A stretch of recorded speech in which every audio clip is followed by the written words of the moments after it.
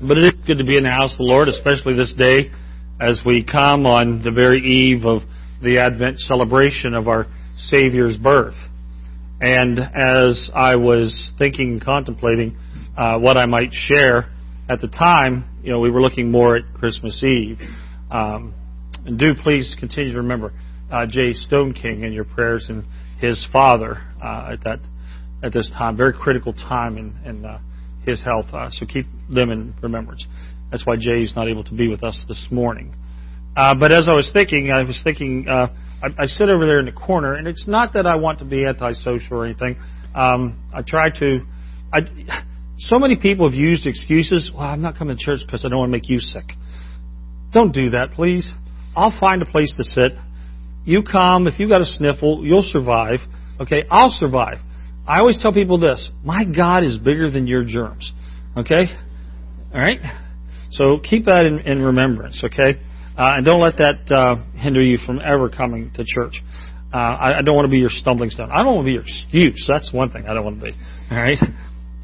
But anyway, as I sat over there in the Christmas season, especially on Sunday evenings, I would sit there pretty much by myself. And if Dave was here, he would sit over here.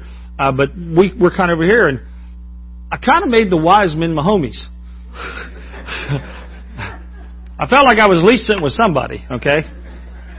And this one on the end kept looking at me. And said, I want you to tell something about us. And I thought about that. And I thought, well, no, I want to really talk about the star on Christmas Eve. And I was watching a show one day, and I don't remember the name of the show, but it's the very end. Lately they've kind of done musical little things at the end.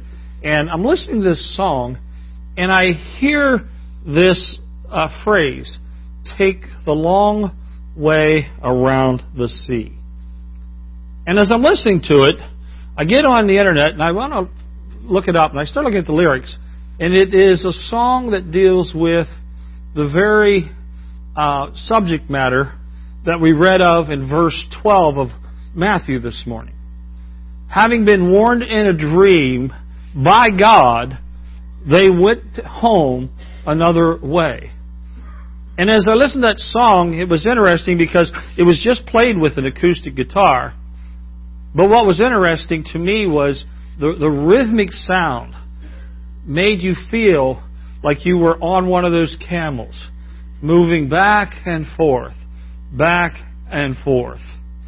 I was listening to someone, I don't know whether it was here or someplace just in the last day or so, and of course it always comes up about the wise men. They weren't there the night of the birth of Christ. Well, yes, but they are an important factor in the birth of Christ, because if you take your Bibles, you can see where the wise men really first appear. And if you open your Bible up to the last book of Malachi, okay, in the Old Testament, and you open up to the New Testament, Matthew, there's a place that we call the intertestamental period of time. Okay? Somewhere in that period of time, the wise men started their trek. Okay? That's your scriptural reference between Malachi and Matthew. It's blank, but we know they started. Okay? We know that they began. And we understand that as they came to Bethlehem, they came in search of the Messiah. The star appeared the night of His birth. It is speculated, obviously, it took them some time. But when they came and they first went to Jerusalem, because that's where they suspected that the King of the Jews would be born. And of course, that's not where they found Him. And they were told to go on down into Bethlehem, and they went into Bethlehem, and as we know the story, they found the child. Now, when we come to the part where they get to leave, and it says that they leave, the question can come up is, why were they told this? Why did they do this? And I think the obvious is that they were commanded. They were commanded by God. And they were commanded by God not because He was fearful of Herod. He could have put a hedge around the wise men. He could have stricken Herod dead. God could have done anything and let the wise men go back through Jerusalem. But he chose not to do that. He had a plan. And that plan did not happen when Herod found out that there was a baby born in Bethlehem. That plan began at the very beginnings of time. You see, God lays out plans. And He says He also has plans for us. And He had plans for these wise men. He had plans for them to leave their place, their home place, to come to search for a Messiah, and then to go home another way. But God orchestrated all this in a very interesting fashion. Because there's two important events that happened in the life of the Hebrew people that began this quest that these Magi would have. And it begins back about 600, 700 years BC, before the birth of Christ. Two events happen. One is the Assyrians come down and they laid waste, they take all of Israel over. And they take captive Israel. A few hundred years later, the Babylonians come in. Two tribes are left. And those two tribes are Judea. They represent Judea. And the Babylonians take those two tribes back. But the interesting thing is who did they take back? And they took back what we would say would be the creme de la creme, the educated, the youth, those who were the heart and soul, if you would, of the country. And when they went and took them to their land, those Hebrew children brought with them their manners, their customs, and their scriptures, all which told of the birth of the Messiah. Interestingly enough, the Scripture mentions many times about wise men, Magi, if you would. And when we read the Old Testament Scripture, we see that God is laying out a plan that is taking the message out of the Hebrew land, and He has dispersed it into the captivity, and primarily to what will one day become these wise men who will make this venture to this little town of Bethlehem. They knew the Scriptures because the Scriptures had been brought to them because of the captivities. God orchestrated that. God laid out a plan so that the world would know the birth of the Messiah was coming. You see, God does not let any go without His message. The Bible says the heavens declare the glories of God. It tells that we can know God by seeing the things that are around us. Romans mentions that so much is of the existence of God and His story is there that there will be no excuse for not knowing. And so the world was being prepared for the coming of the Messiah, not just Jerusalem.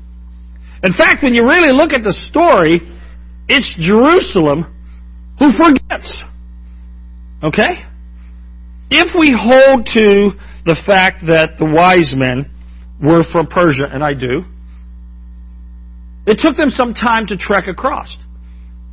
And they began, as I said, they followed the Scriptures. They read the Scriptures. I'll talk a little more about the star this evening. But the thing that they were searching for was this Messiah, the one who was going to be the King of the Jews. But Jerusalem had a king. Jerusalem had a king by the name of Herod. And he was known as Herod the Great. Now, Jay talked a little bit a couple of weeks ago about Herod. And one of the things that he mentioned was that Herod was notoriously evil. Really, he was notoriously paranoid. Can we think of anybody in our world today that's like that? How about the leader of North Korea? One of the things that Herod did, he was so paranoid that he had his family killed, he had staff killed, he had close friends killed. If he thought that you might try to overthrow him, he had you killed. Now Herod was not the rightful king of the Jews. He knew that. That's what where part of the paranoia came from. Because see, when we do something that is not of God, there's a guilt that comes upon us. When we know that we're doing something or we're in a place where we shouldn't be, and it's not God's sanction, our spirits are pricked. We feel agitated. We're looking over our shoulder. We're wondering when it is God is going to call us out. And I'm sure that as Herod led the Hebrew people, knowing that his kingship was granted primarily through favoritism, through election, rather than through lineage, that he constantly was looking over his shoulder. Because he knew that in kingdoms, one day family members do rise up and they retake the throne. And there was enough knowledge about a Messiah. And so when he got word, especially from these wise men who come from the east, his paranoia kicked in hyperdrive. He was worried. He was worried that he was going to be called out. And so when he heard about this Messiah, and his own wise men, they knew about it, but they weren't watching. I would like to have been in the court that day when the wise men from the east came and announced and says, "We're here to see your King of the Jews, the new King of the Jews." And the wise men going, well, let me look at the books.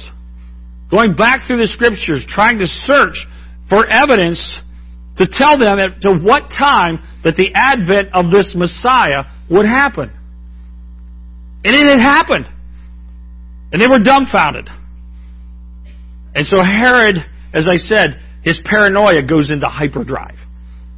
And so he tells the wise men, when you go down there, make sure you come back so that I can do what? So I can worship him too. So I can claim him as the king. Oh yeah, right. Now if that wasn't the big fat lie, huh?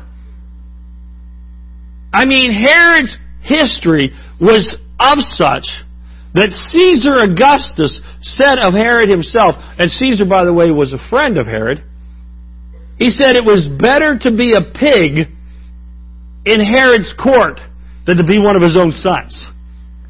And we know that pigs were detestable to the Hebrew people. And so that's what the leader of the world thought of the king of Israel, of Judea. The unfit king. And this king, I'm sure the moment that he heard, was not one bit interested in worshiping, but he had every intention of killing. And we know that story. Because as we read on in Scripture that we didn't read today, we see that eventually he sends his armies down and they kill babies 2 years and under. To the point where Bethlehem weeps at the death of those children. Well, as I said, Herod should have known all this. His own wise men should have told him, but they didn't. This is something that Spurgeon said. He said, "It's a sad thing when a preacher is like a signpost pointing the way, but never following it." Such were those chief priests at Jerusalem. They could tell where Christ was born, but they never went to worship him. They were indifferent altogether to him and to his birth. Isn't that amazing? They didn't care. They were getting paid well. Herod was seeming to take care of them. They were trying to stay on Herod's good side. Well, we know, of course, at least can suspect the rest of that story, can't we? And so, because of that, they set out on a journey. These wise men, imagining them leaving from their place in the east, coming from the east, coming from their homeland, could have taken as much as a year or more to arrive in Jerusalem. But theirs was an interesting journey all along. Here in Jerusalem, you have men who should have already been on this journey to Bethlehem to visit their Messiah, but stayed comfortably in their court. And we have wise men from the east who are caravanning it on camels, maybe sometimes on foot, in the heat of the day. Dan, you're there. You was telling me how warm it can be certain times of the year, how hot it can be. It's amazing that these wise men would make that trek to visit a baby king because they knew the power. They knew the power that he would have and did have. And so they made this journey. And it was a journey of faith because they left to seek a new king. They left their king to come and find a new king. It was a journey of worship. Because what they did was, when they saw the child, in their hearts, they were already preparing for worship. But when they came and they saw the child, it says they kneeled down before him and they worshiped. And that isn't a simple bowing of the head. They didn't just simply come and go, "Oh, King." They literally put themselves down prostrate. They fell before this young child and recognized him as the Messiah, the Son of God, the Anointed One, the Christ. Isn't that amazing? That they saw that. And they understood that. But they prepared their hearts for worship. Often when we come in here, are our hearts prepared to worship the King? You know, one of the things that you and I have today is we have, quote unquote, as Paul Harvey used to say, the rest of the story. You see, it didn't come to a manger for us and stop there. It didn't come to a house and see a little 2-year-old boy there.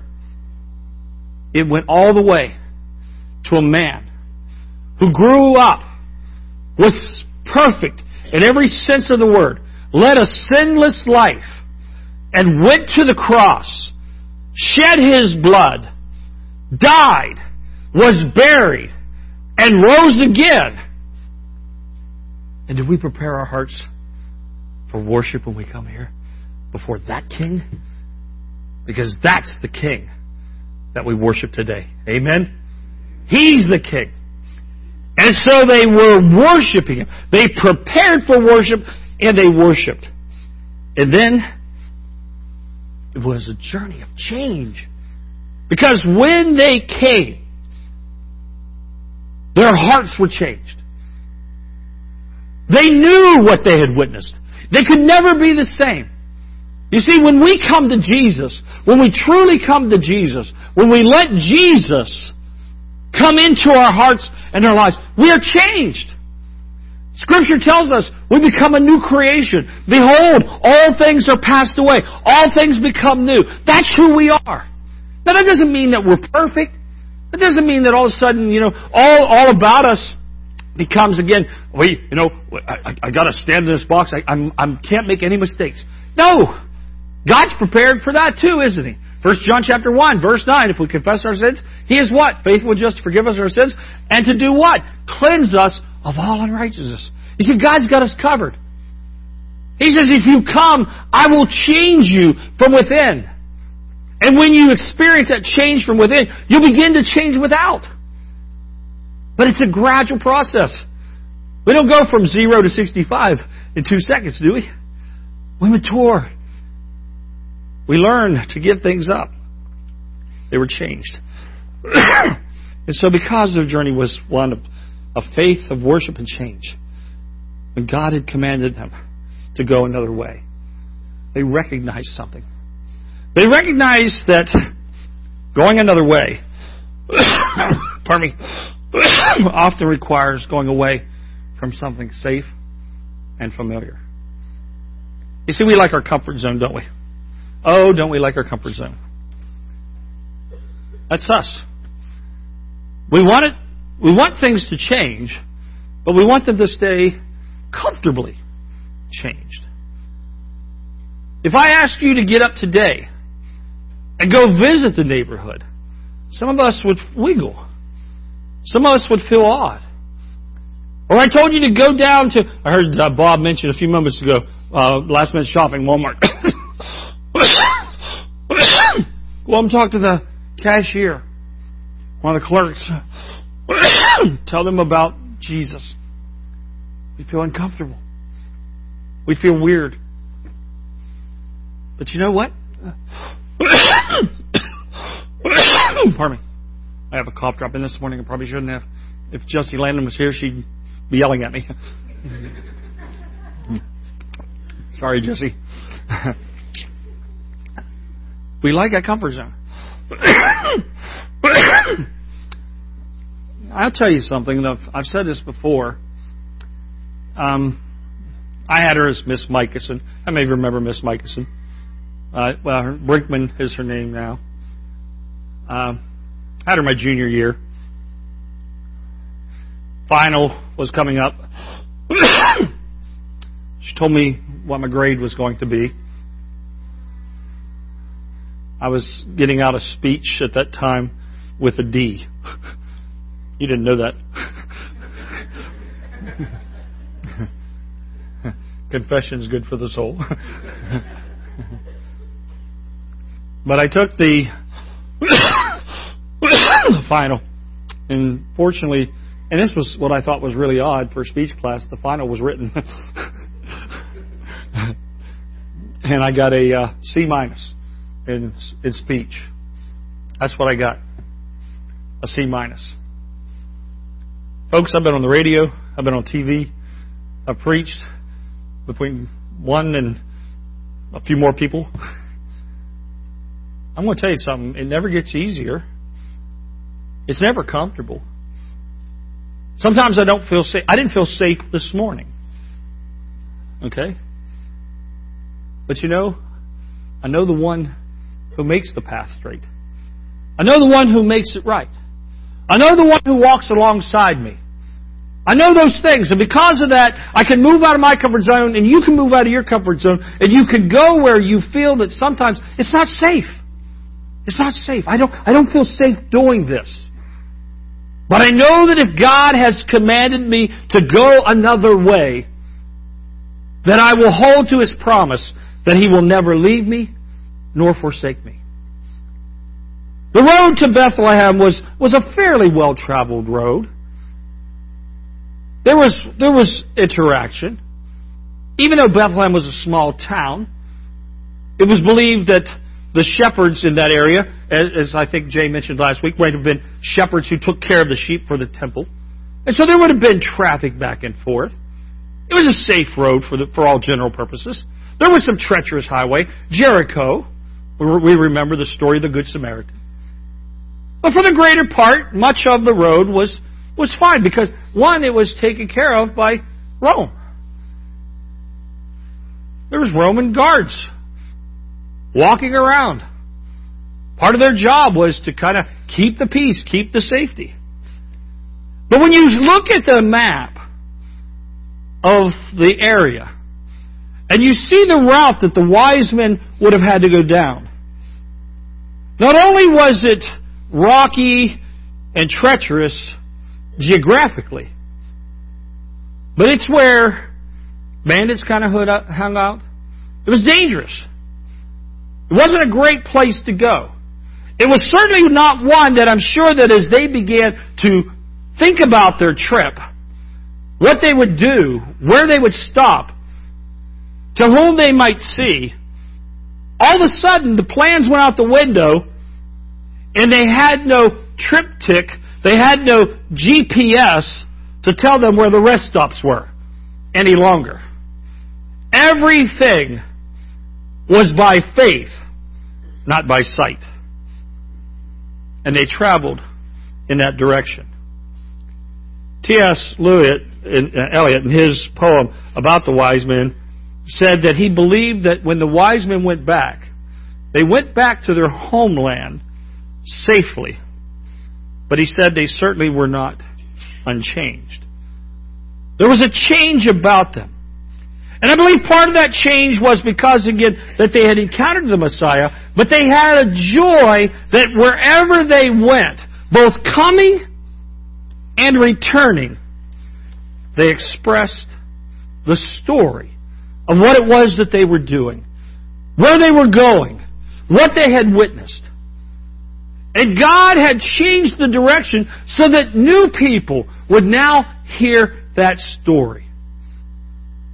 And through the wise men's direction of going another way, they make testimony that Christmas is about go tell. Just as simple as that. Go tell. We see it with the shepherds. We see it with the wise men. We see it with anyone that encounters Jesus, that the only thing that He asks is go tell. Go tell. Go tell His story. Go tell His story in relation to you. It's a story that God has crafted to the individual. It's a story that belongs uniquely to you because you have been fearfully and wonderfully made in the sight of God. And as I said, the book of Jeremiah says this, I know the plans that I have for you. And He plans your story. And so when they went out, they told. John Sutherland, an officer of the London's police department, explained a principle that's called Locard's exchange principle. And we're kind of familiar with that because we're CSI buffs, huh? Aren't we? How many of you watch crime shows? Okay? Yeah, they're always gathering up evidence, right? What are they gathering up? They're gathering up. I'm amazed. I mean, even with a half-decent pair of glasses, I'm amazed that they find this hair this long, you know, in a big wheat field. This will link us to the evidence. This will link us to the suspect. Now, I know that's a little far-fetched, but that's the principle of the Locard's exchange principle. That whenever a criminal goes out, a criminal will leave enough evidence that when it is collected, the data, once it is extracted, will point a way to an individual, a suspect, that will serve as a lead for the detectives to follow up and solve the crime. But he goes on to say, as people, we practice that same thing. We never go out into community, whether it's shopping, whether it's working, whether it's school, whatever it is, we never go out that we don't leave trace evidence behind. The question is, what kind of trace evidence are we leaving? Are we leaving evidence that allows us to be suspect as to what our faith might be? Or do we leave evidence that proves without a shadow of a doubt that we are a child of the King, a follower of Jesus Christ, that we have accepted Him, not just as a babe in a manger, but as that perfect gift, that unspeakable gift that God has given to humanity and to all the world. Do we leave that evidence? It's important that we do. And so my question today to you, and my challenge, if you would, is when you leave here today, will you leave another way? I'm not talking about, I'm used to going out the Annandale door, so today I'll try this door. Maybe I'll get real creative. I'll have my buddy in the balconies lift me up, and then we'll go out that way. Or Bob's gonna okay. Your son up there, Bob? Okay, we're gonna drop you down today, Dean. You don't use the stairs. Okay, we're gonna have 4 ushers down here. Your dad's gonna hold you over the projector, and we're just gonna drop you. Okay, he's gonna come out another way. No, that's not what I'm talking about. Bryant goes, hey, let's go for it, dude. He's all for that, right? He got excited. That's not what I'm talking about. I'm talking about you came in here one way today. And I'm not saying that you had plans to go out a bad way. But you know, today is a very special day. Because today is the celebration of when all those folks were given that testimony. Because see, that star appeared that night. The angels appeared that night of His birth. And they went to see the King. Will you go out another way today? When you leave here today, go another way. Go with new determination.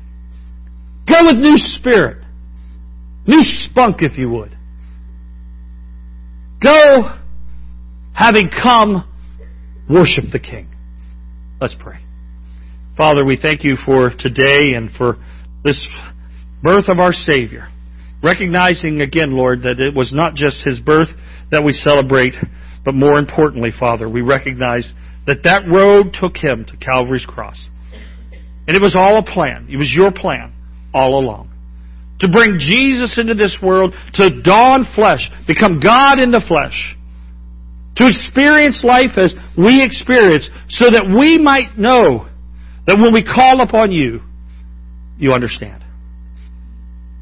But more importantly, to not only bridge the gap where we couldn't make it up, but Father, to completely span the chasm so that our sins would be forever removed and that our righteousness would not be counted against us, but we would be clothed in the righteousness of the King of the Jews, the Messiah, the Christ. Father, call us to leave another way today. For we pray these things in Christ's name. Amen.